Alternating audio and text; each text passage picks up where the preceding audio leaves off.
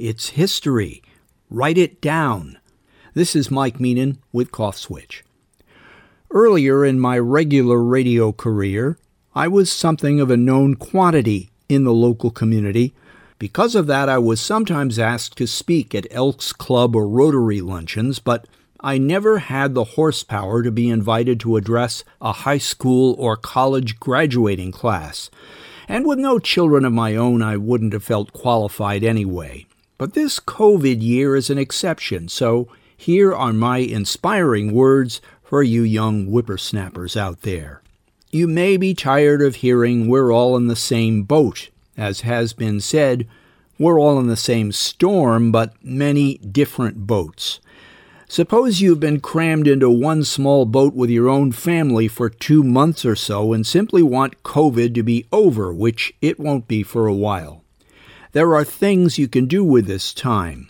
It may be your first rodeo, to mix metaphors a little, but it is not this country's nor the world's. You can dig into history and see how folks handled the last comparable pandemic, the Spanish flu of 1918, and especially the years that followed it. It did end, and people returned to a version of what we would think of as normal. Even in your own family, you may have ancestors who lived through that pandemic or other major events. Now it's you who are living through history and have a story to tell to future generations. If you don't already have a journal, think about starting one. Write about not just what's physically happening in your life, but how you feel about it. You may think you have nothing memorable to say, or don't think of yourself as a journalist, so to speak, but your words will increase in value with time, and may be precious later to your descendants and others studying history.